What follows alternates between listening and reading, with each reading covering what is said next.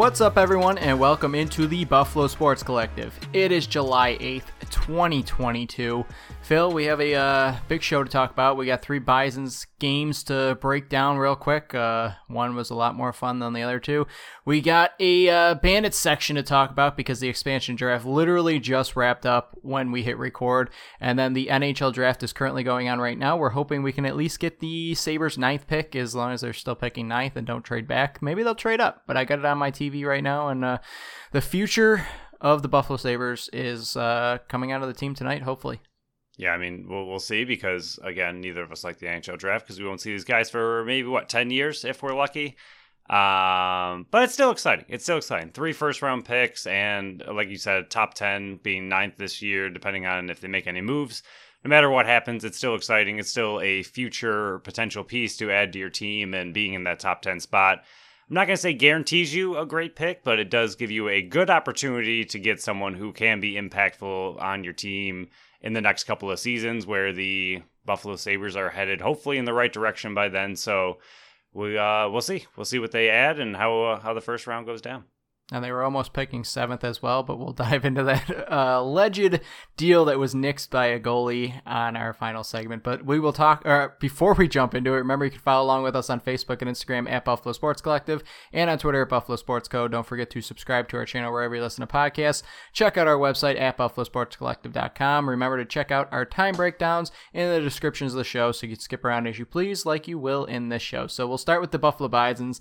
Monday, rare Monday game because of the 4th of July. They lost this one 4-3, 7th straight loss, Phil. It was actually tied 2-2 until the 5th when Syracuse added one and then another in the 7th. Bisons got one back in the bottom of the 9th, but left a tying run on base with just one out. 6 relief pitchers got them through this game. Holland started going 2 innings pitch, allowing 2 runs. Lucas was the man in red, white, and blue pregame. He had his onesie on. It was quite a show. He went 3 for 4 with 2 RBIs and stolen base number 16. Wednesday, doubleheader. Remember, they were making up that one game, so both games were 7-inning games. Game 1, they lost 9-4. Talk about an ugly start for their first start with more. 7 earned runs, 5 home runs in just 1 2/3 of an inning.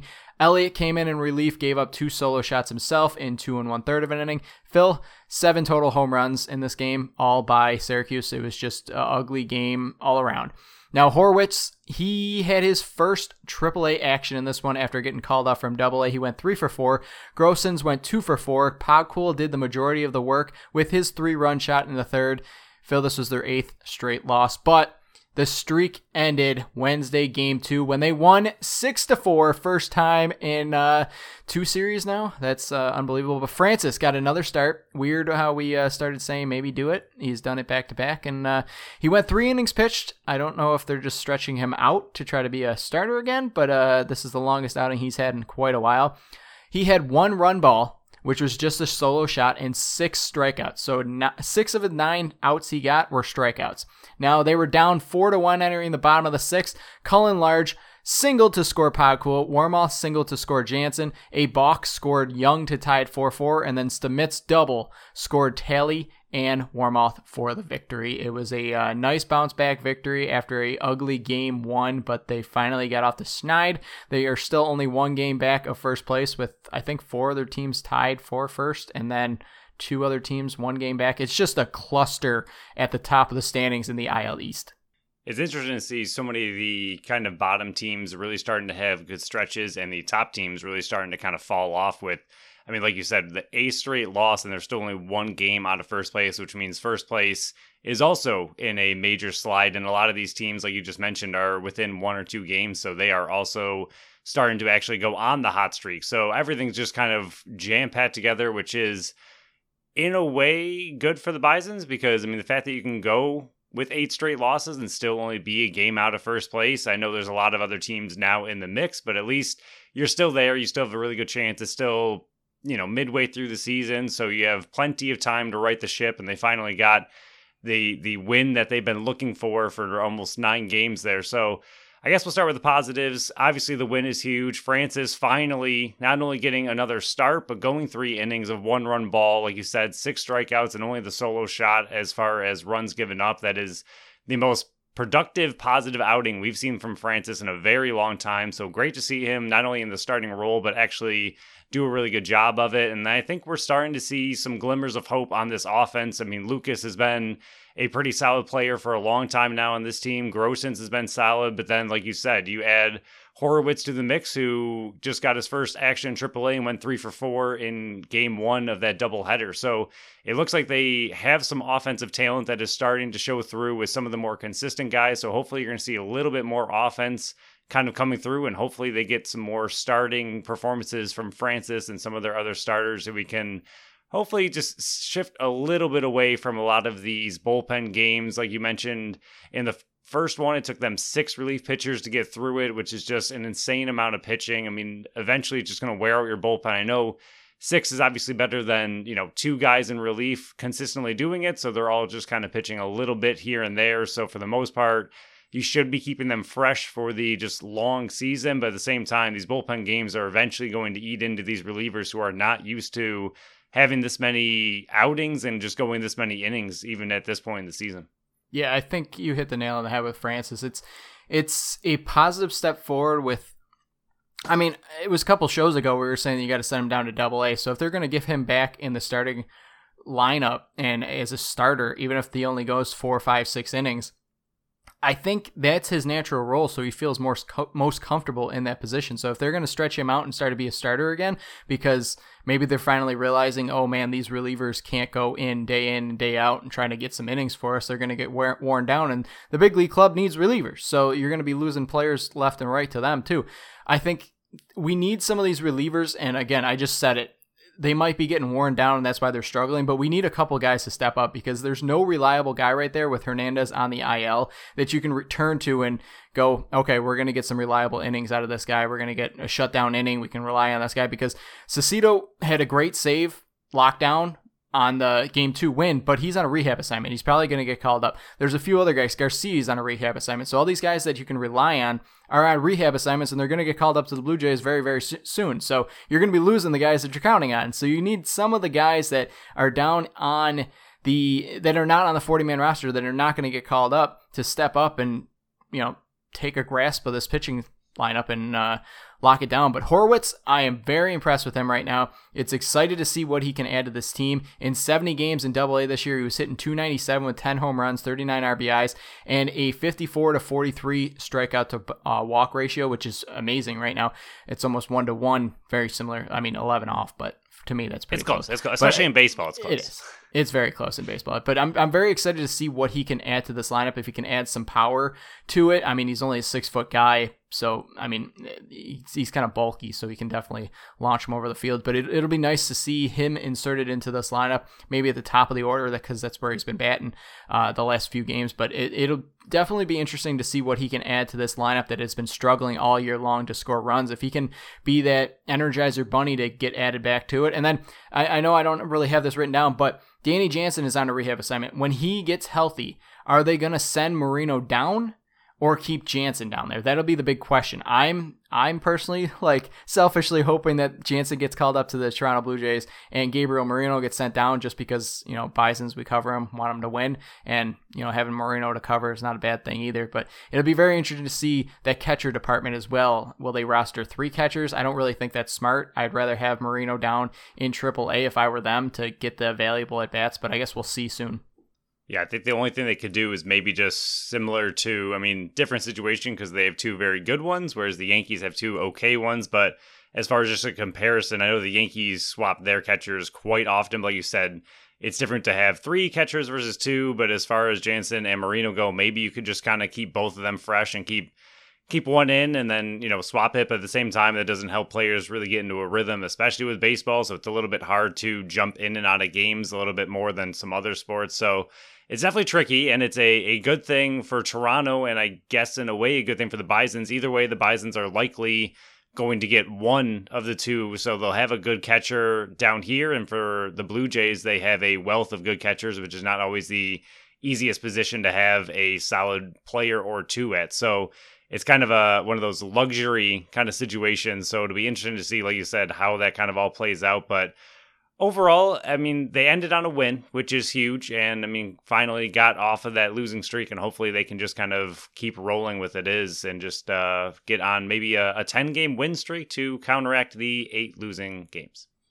And only 1 game out of first place as we're recording this on Thursday or late evening, early night, I would call it. But yeah, they're definitely still in it, but 4 more games versus Syracuse, who's at the bottom of the division. So definitely rattle off, if you can, 3-1 down the rest of the stretch here. But we'll move on to the BSC update. I am up 2610.4 to 2295.18. So, fella, I extended my lead because I scored 22.5 in just 2 games because neither of us scored any points in that win, which is unbelievable. And you only put up 3 points. So I guess with that, are you making any changes to your team, or are you going to keep rolling out what you got? I think for fun, because obviously it's far over, so I might as well just start picking some players to actually root for and, have some fun with this, because I'm clearly going to lose by quite a bit. So I'm going to add Horowitz. And I was thinking about it, but I'll let you have him. Oh, thanks. Your team's not stacked already. We won't go to the coin. It's okay. All right. And then Large has actually been doing okay. And I haven't heard Lopez or Taylor in a long time. Lopez seems like Taylor's on the IL, so he's going to be out of it. Okay, Taylor it is. There it is. Okay. You're dropping Taylor if he's injured. For Horowitz. And what happened to Capra? What is going on? He's still in the IL, man. I know, but why? Why? I don't know. Get him back. But this is your fault. But the fun thing I'm going to do here is, since you just dropped Taylor, I'm picking him up. I'm dropping Morris, so I'm getting Taylor. All right, well, I'm sure by next game he will be right back in the lineup because he's not on my team anymore, so that'll be great. Can you also pick up Capra just for the Bison's sake and get him back healthy, please? That's very possible. But we will cover the final 4 games of this series on our Monday show, so stick with us. And on that Monday show, we'll get you ready for the next series, which they're going back to in Iowa, the first time they faced them since the start of the season when they had their first 6-game series where they went 4-2. But yeah, we'll close out the Bisons right here. But Phil, let's move on to some Buffalo Bandits action right now. And the expansion draft, like we said, just wrapped up as we started hitting record. And I got a little angry. I've been stewing in the pot since this started. And if you don't remember from the last show, I've been asking and trying to figure out, hey, what's going on with the expansion draft? They haven't said anything. They don't know what time it's starting. They haven't announced if it's going to be streaming anywhere. And then in the comment on Wednesday, the Las Vegas Desert Dogs replied to somebody and said, hey, we're going to be posting it on our social media accounts at 5:30. That was the only announcement that there was posted on what time this was going to happen. So I'm a little annoyed with that, but we will talk about the Buffalo Bandits side of this first. They lost Connor Fields. We kind of expected that Connor Fields was going to be the pick. It was almost a guarantee that Connor Fields was going to be getting drafted by the Las Vegas Desert Dogs in this one. And it was just who is going to be trading for him to return back to the East Coast. Well, we were hoping that it was going to be the Bandits, and we saw a tweet put out by the Buffalo Bandits that, hey, we want to wish Connor Fields good luck in his future endeavors. And I'm like, oh, I don't know if just the Twitter account person who's ever running their social media account just doesn't know and doesn't keep up with it. But then I saw Toronto also do it. And then I went, oh no. And then Las Vegas said, hey, we got a trade to announce. You want to have some fun. So the trade ended up being Connor Fields, Riley Hitchcroft, and the 2022 first overall pick went to Rochester for Charlie Bertrude, the 2022 second overall pick, a 2022 74th overall, 2022 91st overall pick, and the 2023 first overall pick on Rochester, wherever that ends up being. So Connor Fields ends up going to Rochester, the other Pagula team, instead of the Buffalo Bandits. It's an offer that I feel like Bandits could have topped, but it seems like they either didn't want to or just couldn't. I don't know what's going on there, but Connor Fields is now a member of the Rochester Nighthawks along with Matt Gilray, and it's going back to is some funny shenanigans going on between the two Pagula-owned teams, Phil. Yeah, first off, I do not like the two Pagula-owned teams. I do not either. Going to go and throw that out there right now, that I think in any professional sport that is trying to be taken seriously, I mean, I'll wait till the end at this point to go on a rant about the NLL, but the Pegulas should not be able to own two franchises. I think that's just ridiculous and obviously a clear conflict of interest. And this is another one of those situations where Sean Evans got taken by Rochester, which seemed like a little bit of collusion by the Pegulas to draw some more fans or interest or talent to Rochester in their expansion draft. And now you lose homegrown Connor Fields to Rochester as well. Pretty interesting that Rochester was able to get the first overall pick from this upcoming draft back, including for Connor Fields. So that's pretty interesting. I know the Desert Dogs did get some interesting pieces from Rochester, but to see Rochester get Fields and the first overall pick is pretty interesting. I think it was a pretty good move by Rochester, even though I think it's still a little fishy that the Bandits lose Connor Fields and he goes right to Rochester, who, again, owned by the Pegulas, don't love that. Overall, though, on the Fields kind of just situation, first off, it is nothing to do with Matt Vince and Matt Vince being protected. So anyone kind of mentioning that they should have protected Fields over Vince or any kind of combination that protecting Vince was a mistake had nothing to do with this pick. You could only protect 5 forwards. So it was either going to be, like we said, down to Fields or Fraser. And having the number 1 offense in the entire league, I know they didn't win the championship. We don't have to bring that up again, but they did have the number 1 offense in the entire league going into the playoffs. You're going to lose someone in these expansion drafts that you're not going to be happy with. I loved homegrown Fields. He was a big part of this team this year. He had a really good year, career year for him, played really well, not someone that you wanted to lose, but in a situation like this, you're going to lose someone you don't want to lose. It's just kind of the nature of things when you have such a great team. But I think, again, one of the things I mentioned as we were kind of talking about who we would save and who we would possibly let go, I think part of the big reason the Bandits might have opted to pick Fields to kind of have out there over Fraser, not to mention they were likely hoping to get him back in a trade. But at the same time, you do have 3 lefty draft picks, like I mentioned, coming into the Bandits organization pretty soon. One of them being a first rounder, Thomas Vecine, who finished his recent season with 62 points in 16 games. You have Colin Monroe, the second rounder, who only had 11 points in 16 games. And then you have Nick Miller, the 4th rounder, who had 98 points in 17 games. All 3 of them are forwards. All 3 of them are lefties. So if you needed to make room for any of these players, and again, I'm not saying that they are going to immediately be as solid as Fields was as a player, and obviously what Fields meant to the just local community. He was a great local product, homegrown for a reason.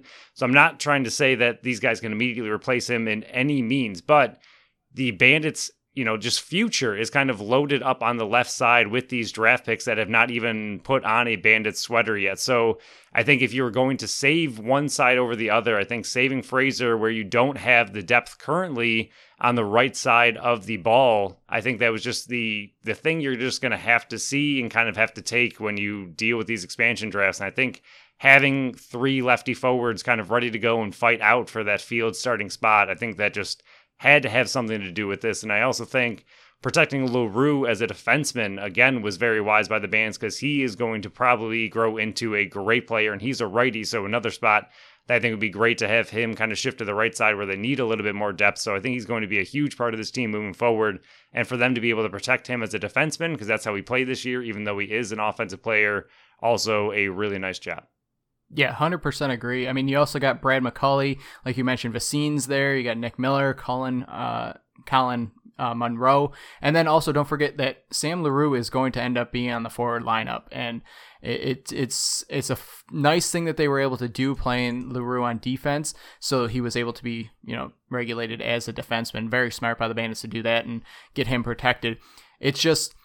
It definitely does sting losing Connor Fields. I think I completely agree with your reasoning there with the sides of the ball and who you would rather protect in that situation. And, they got a chance to get Connor Fields back. He was going to come back East Coast. They just either didn't offer enough, they didn't offer anything, or what have you. But he's just not going to be on the Buffalo Bandits again. But I think what is beneficial to this is, like you said, there's plenty of guys that are currently on the team that might not be able to produce instantly what Connor Fields has, but their team controlled for a long time. I mean, McCauley is, 2 more seasons and 18 more games from even being registered as an RFA. And then you got Vecine, who's going to be, everything that I'm reading, he's going to be a superstar in this league if he puts everything together, and he's going to be coming in. Then you also have 3 first-round picks in this coming draft. So there's so much talent already there.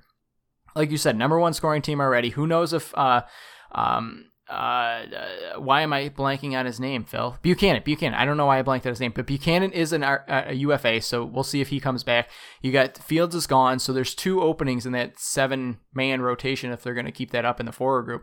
Can McCulley bring it in? Vasine, one of these first-round picks that they got. It's going to be very interesting to see what happens here, but I guess that's pretty much wrapping up the Fields part of the aspect of it with the Buffalo Bandits losing him. But real quick, I thought what Sean Williams did with the Vegas Desert Dogs was just amazing. I mean, bringing in, the only trade out he moved was the first overall pick, but he got the second overall pick, he got the 18th overall, the 26th, the 74th, and the 91st in this draft. Then he got Rochester's first next year and San Diego's third. So not only did he get all the players, he got 15 players, he also got so many picks as well, and he only had to move out the number 1 overall. So moving back 1 spot, getting the second overall pick and all those other picks, he's definitely filling out that young rotation. It looks like what he was able to do, he's got such a young core to build around. He's got a young goalie to build around.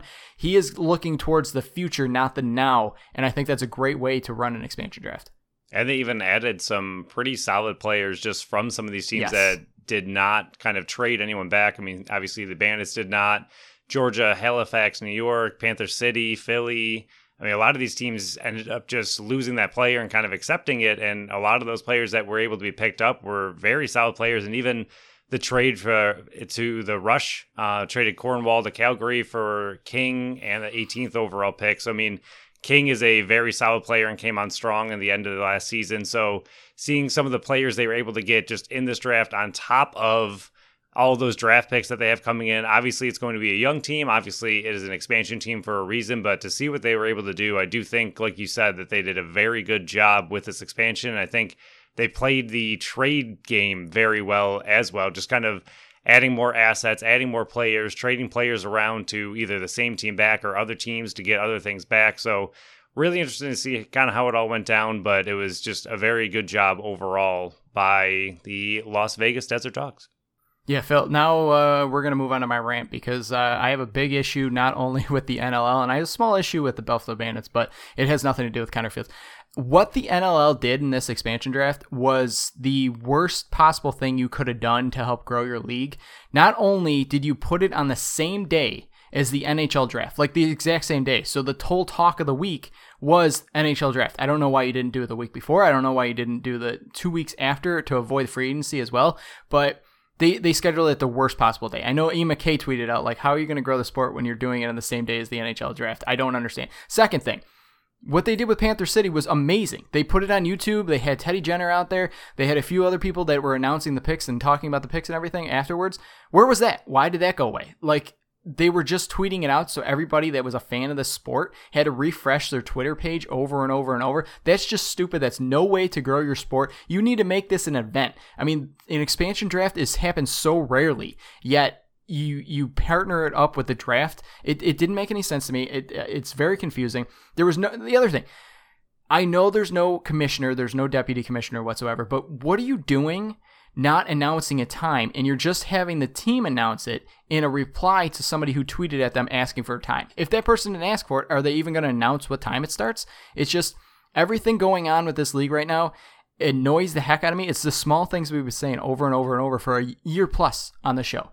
And then they just do this. It doesn't make any sense. Then the gripe I have about the Buffalo Bandits really quick. I don't know who runs their social media account. I don't understand it. I don't know who it is. It's not a direct shot at you. It's just the whole overall of it. Every other team was tweeting nonstop today, trying to bring attention to the expansion draft going on. I didn't see one tweet, one Instagram, one Facebook thing about the protected list that is there for the Buffalo Bandits. Oh, every other team did it. Every single other team did it because I saw them happening. They said, this is our protected list. Who do you think is going to get interacting with fans? It's the basic thing about social media. I am not a social media genius. I run our social media accounts. I'm not that great at it. But I'm not a professional sports franchise. It doesn't make any sense. What are you doing? It's just mind-blowing, the little things that happen. Halifax and San Diego, I believe it was, were having a battle of tic-tac-toe back and forth on their Twitter account. That's just fun to follow. Like, why can't the Buffalo Bandits do that? It doesn't make any sense. It's just the small things that this league and this team are not grasping, and it is holding this league back from taking that next step. And I'm going to keep saying it until something changes.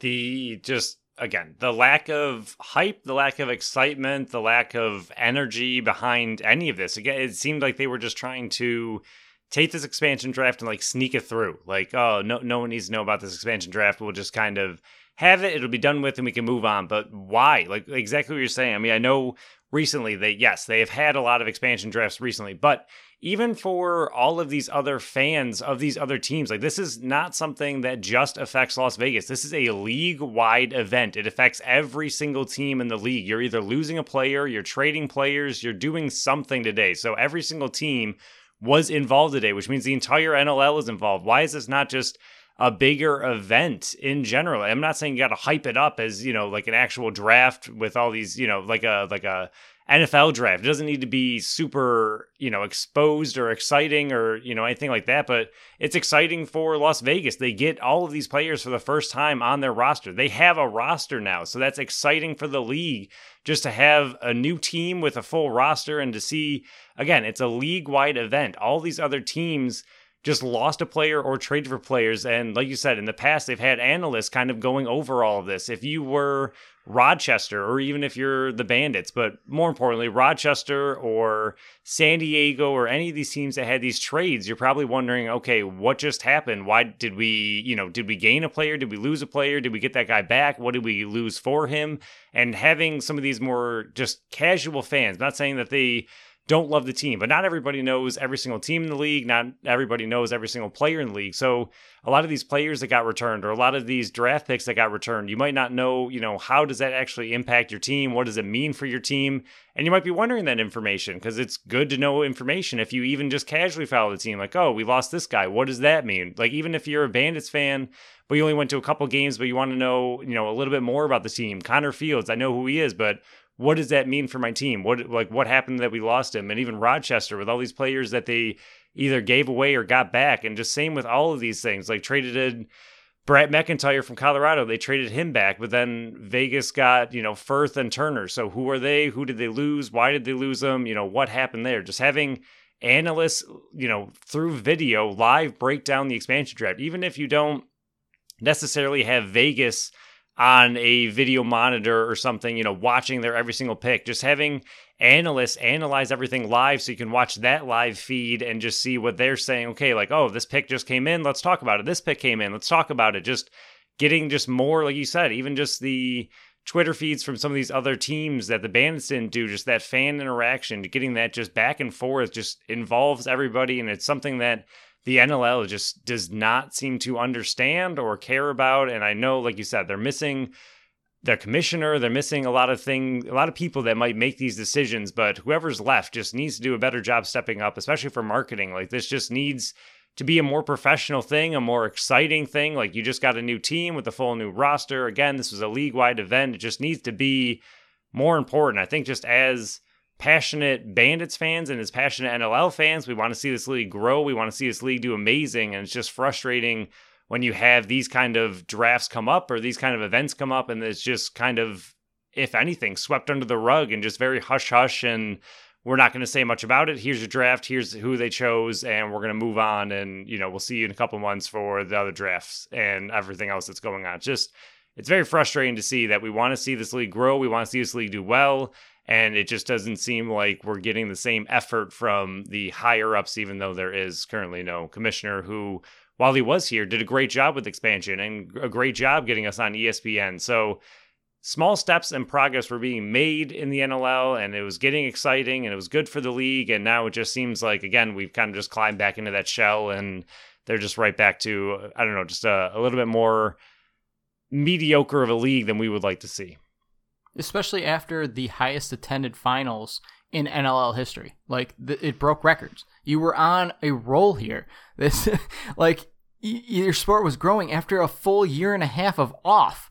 You had great action in NLL. Like, they didn't miss a beat on the field. It's just then you come back and you just drop the ball on the expansion. I know it's just an expansion draft to some people, like, hey, you're going to lose one player or whatever. But it's the small things about growing the sport. Like, turn it into an event and make it so people can easily see it rather than, scroll on their phone, watching Twitter, refresh it over and over and over. I mean, we were in a group chat with our Bandits Mafia people, and just like every 5 minutes you would have to send a screenshot of who got picked. It's just, imagine watching this on TV. Like I was just telling Brooke before we started recording, imagine watching it like on YouTube, on ESPN Plus, something where you can actually watch this happen. And they come to the end thing, they go, Connor Fields has been selected, and then you go, Hutchcraft, and then they go, hey, guess what? We're not going to wait till the end to make announcements of trades. And then they give you the whole trade about Connor Fields being traded. Your emotions are going to be involved in that watching of it rather than just like scanning on your phone by yourself. Like, it doesn't make any sense why they couldn't do this simple of a task of,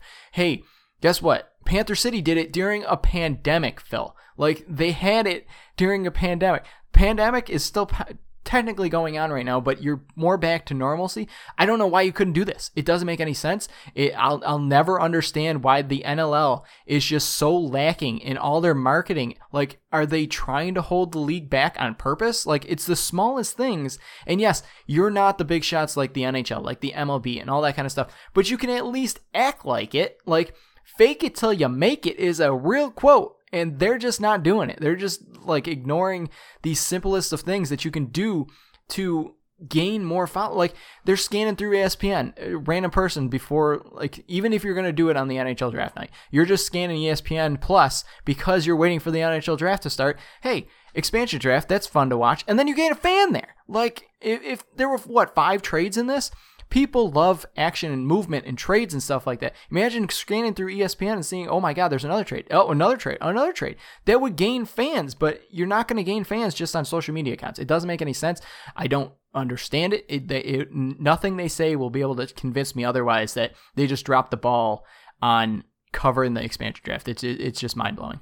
The only kind of, I guess, out I could possibly give them is exactly what you said, is that they're not as big of a league, and because of that, maybe, a lot of their people that would normally cover this have other jobs, which I'm sure they do, because similar to the players, they all have, 2 jobs. So maybe they were all busy, but at the same time, you're telling me someone, in the NLL just world of media and whatever, someone can't stand in front of a TV and just kind of analyze what's going on. You couldn't have gotten anybody. And it's not like the date for this, and maybe it did because we didn't know about it until, what time it started, until the, last second here. So, I mean, maybe it did spring up a little bit more than they wanted, but the date has been out for quite a while. So the fact that they weren't able to pull anything together video-wise to kind of just, again, analyze this, go over the picks, not saying Vegas had to be, on TV, but even then, I mean, why can't you do it in Vegas? Like, this could have been a really cool chance to kind of blow it out and just have a really cool expansion draft kind of live in Vegas, even if you can't get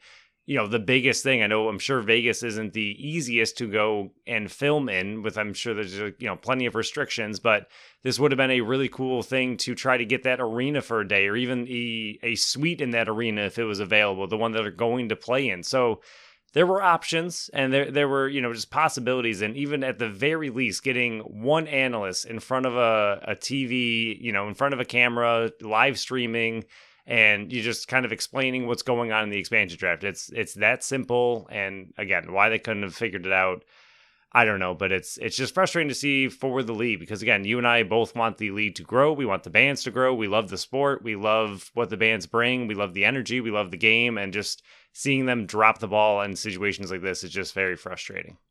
See, after all that, I would be more in your camp of thinking that way, but they made it work with Panther City. Right. Like, everybody zoomed in and did that. So this was possible. Like, right. There's no excuse for that. If that wasn't a thing back in 2021 when they did this, I would completely be on your side. Hey, like, people got second jobs. It makes sense. But this, they just dropped the ball. It doesn't make any sense. It's just plain, again, they're just not looking forward and forward thinking of trying to grow the sport. And it's a sad thing as a fan of the Bandits and a fan of the sport and a fan of the league. Like, I don't want to draw comparisons here, but the PLL, they would never do this. Like, the PLL is run the way that I want the NLL to Right. run. They're great on social media, but they're also expanding elsewhere, and they do every single thing right. Like, I know the two sides, NLL and PLL, are like fighting back and forth. Like, they don't want to give each other credit. They don't want to work together for whatever reason. There's bad blood. I don't really care what the reason is behind it. But the PLL, who's been around for what, 3, 4, 5 years, is making the NLL look like a joke, a junior like high school league right now with what they're doing compared to the NLL. Like, you'd think the PLL would honestly ever say, like, reply in a comment to somebody on their Twitter post what time the expansion draft is happening. Without like, that an would never official happen. post first.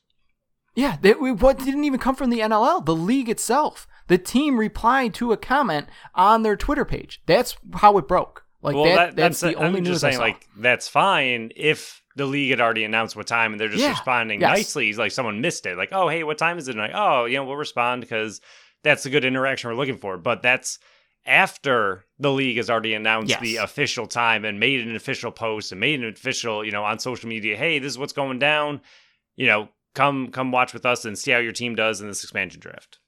Yeah, and it wasn't even a last minute thing. This date has been announced Right. for months. Like, this has been a known thing for months. It's you can't just blame that there's no commissioner in place. There's no deputy commissioner. There's no head of the league. Somebody else is in charge of running the league and the day-to-day operations. Somebody is in charge of that. They just either dropped the ball or, something happened where it's a pathetic excuse for trying to grow the league right now. And I'll never understand it. It doesn't make any sense. And it hurts my brain. And I've been sitting in this pot stewing for a couple weeks, and it's grown even more through this week trying to find out information. Because again, we have been saying all season long, trying to get information out of this league is like pulling fingernails out of your own hand. It's impossible. It doesn't work. So looking all week long, just looking for a simple time, Phil, a time of when the expansion draft is going to happen, and you had to wait for a reply to a tweet for that to be announced. It's just, it's a joke of a league right now, and hopefully whoever the new NLL commissioner is, that should be getting hired very, very shortly, because, I mean, the league flips over, August 1st, free agency starts, the draft for the new guys is the end of August, early September, who knows? They don't even have that announced yet. Like, again, the bigger leagues have these things announced years out. It's just they got a lot of growing and a lot of foresight thinking to start doing if they want this league to take the next step, because right now they're not even close. Could absolutely use a head of the NLL that is great in marketing. Yeah, 100%. That's what they need, and I will apply if they're offering. And if you want to replace me down the road with somebody better, that's fine. I'll do it for free. Like we said, if the NLL wants to hire me and Phil, we'll do it for free. Just give us free tickets to the Bandits and maybe some signatures and merch, and we'll do it. We don't even need a full salary. We'll do it for free if you just give us the information. We'll tweet it out. I don't care. Just be more transparent, and I don't know how many times I've said that word about the league. It's just transparency would help and go a long, long way. But Phil, is there anything else you want to add to this one before we close out the Bandit segment? And probably, I got some things in store for the free agency when it opens on August 1st. And I've been working on a big project, and we'll bring that out before August 1st so everybody knows, like, who can the Bandits target, what's on the market right now that is available for the Bandits. But I guess, is there anything else with the Bandits you want to talk about? It does, again, it overall just kind of summing up the expansion draft as far as the Bandits goes. Good idea. It's unfortunate to lose Fields. Again, you're going to lose someone that you didn't want to lose. It was either going to be Fields or Fraser. How you and I kind of broke it down, it was probably between one of those two. Obviously, you don't want to lose either. I mean, I feel like we'd be in a similar situation, even though Fraser isn't homegrown. He's a huge part of the Bandits and just the Bandits fans, and everybody loves him. So I think just no matter what, you were going to lose a very good player in this expansion draft. It is unfortunate they were not able to trade back for Fields like we were kind of hoping they were able to do. But I think it's hard to already move on just looking at his name on our notes and everything, because we did like him so much. But just kind of moving forward, I do think one of those, 3 draft picks that you have that are already on the team, not even this year's 3 first rounders, but the 3 draft picks that you already have on the team that decided to go back to college, they are all lefties. I think one of them could step into that position.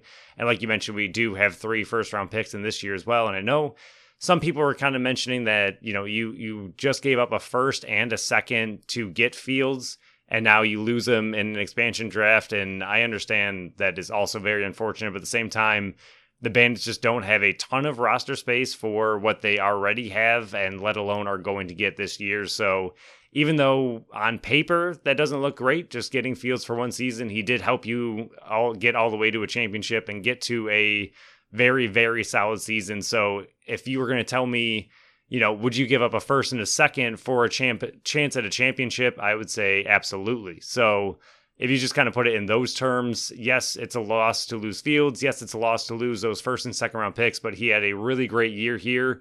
And, you got all the way to game 3 of a championship and almost won it all. And he was a big part of it. So, Phil, we'll close out this segment and we'll move on to our final segment of the Buffalo Sabres. They opened the season October 13th, home against Ottawa. Are you ready for they announced the schedule the other day. Are you ready for full hockey coverage again this year? Not quite.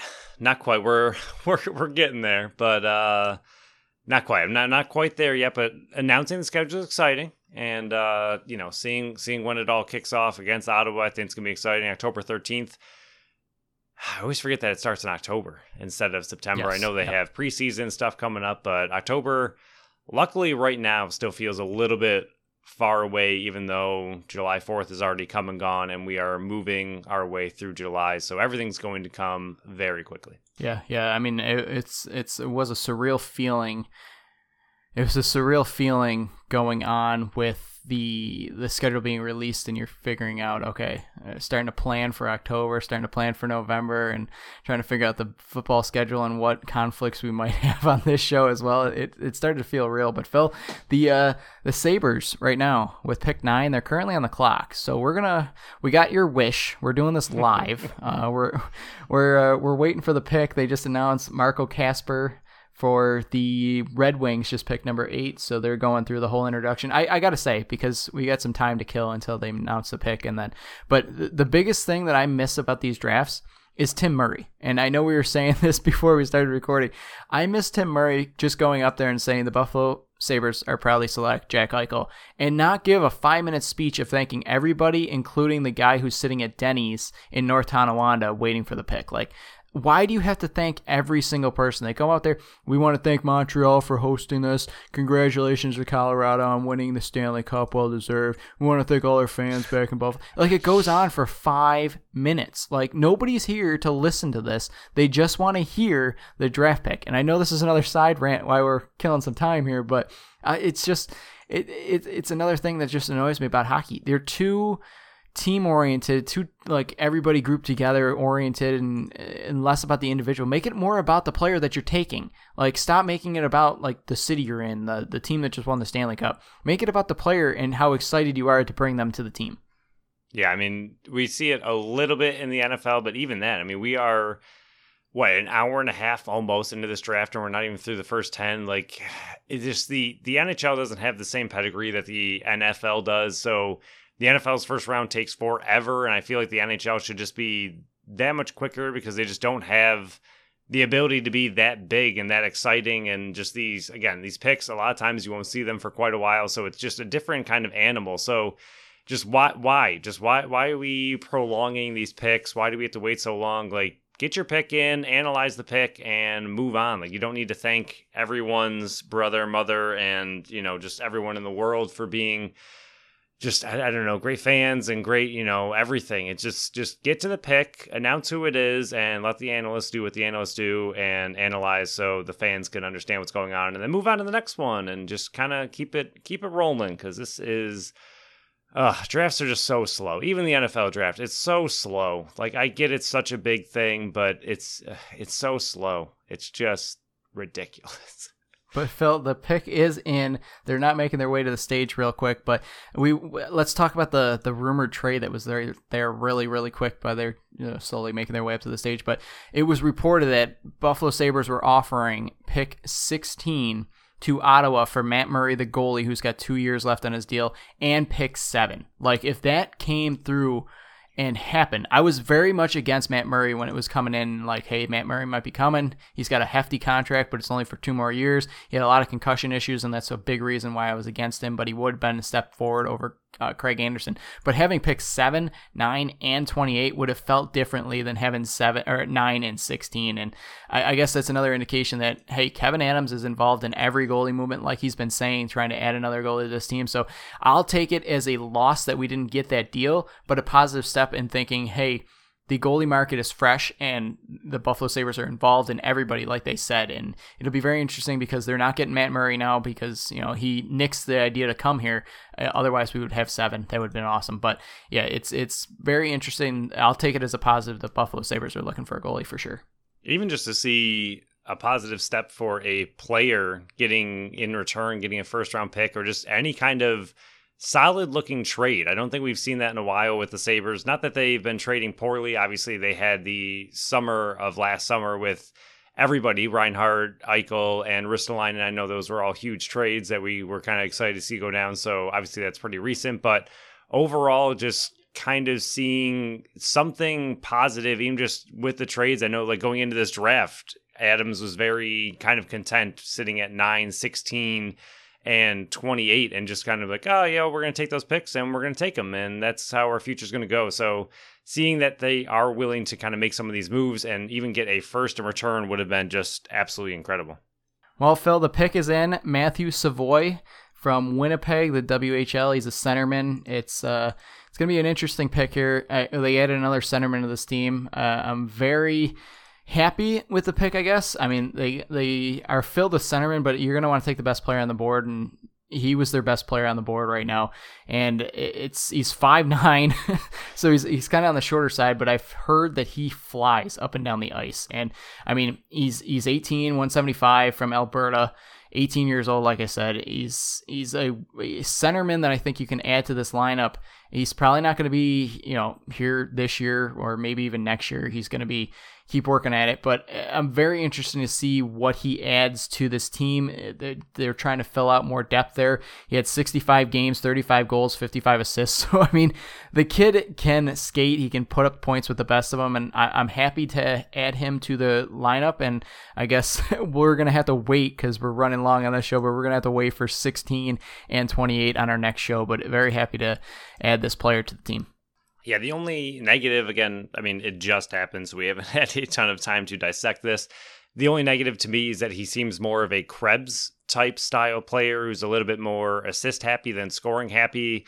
But at the same time, he should add, I mean, you and I were both looking for, not necessarily center, but we were looking for wing. But obviously, to me, I think if you ever get a player who is a center, that is more beneficial than getting a winger who might move to center. Getting a center, it's an easier transition to move to wing and then possibly back to center if needed. So I think getting a center overall is just good for the Sabres. It's always great to have extra centers who then, again, can maybe move to wing and then back to center if needed. But overall, I think, like you said, we were kind of looking for someone who just has that excitement, who has that speed, and is something that the Sabres can just add a little bit more energy and just high tempo pace. I think it's kind of just where the Sabres are going. A lot of their guys aren't huge other than, the Tage Thompson. Tuck's not the biggest guy, but he's not a small guy, but it just seems like the team is kind of shifting more toward high offensive chances, high speed, and that's kind of the way we want to see it go. So would have liked to see someone who's a little bit more of a gifted scorer, but at the same time, someone, like you said, who can fly. He's a little smaller, but at the same time, he's going to get a lot of assists. He's going to get a lot of points. And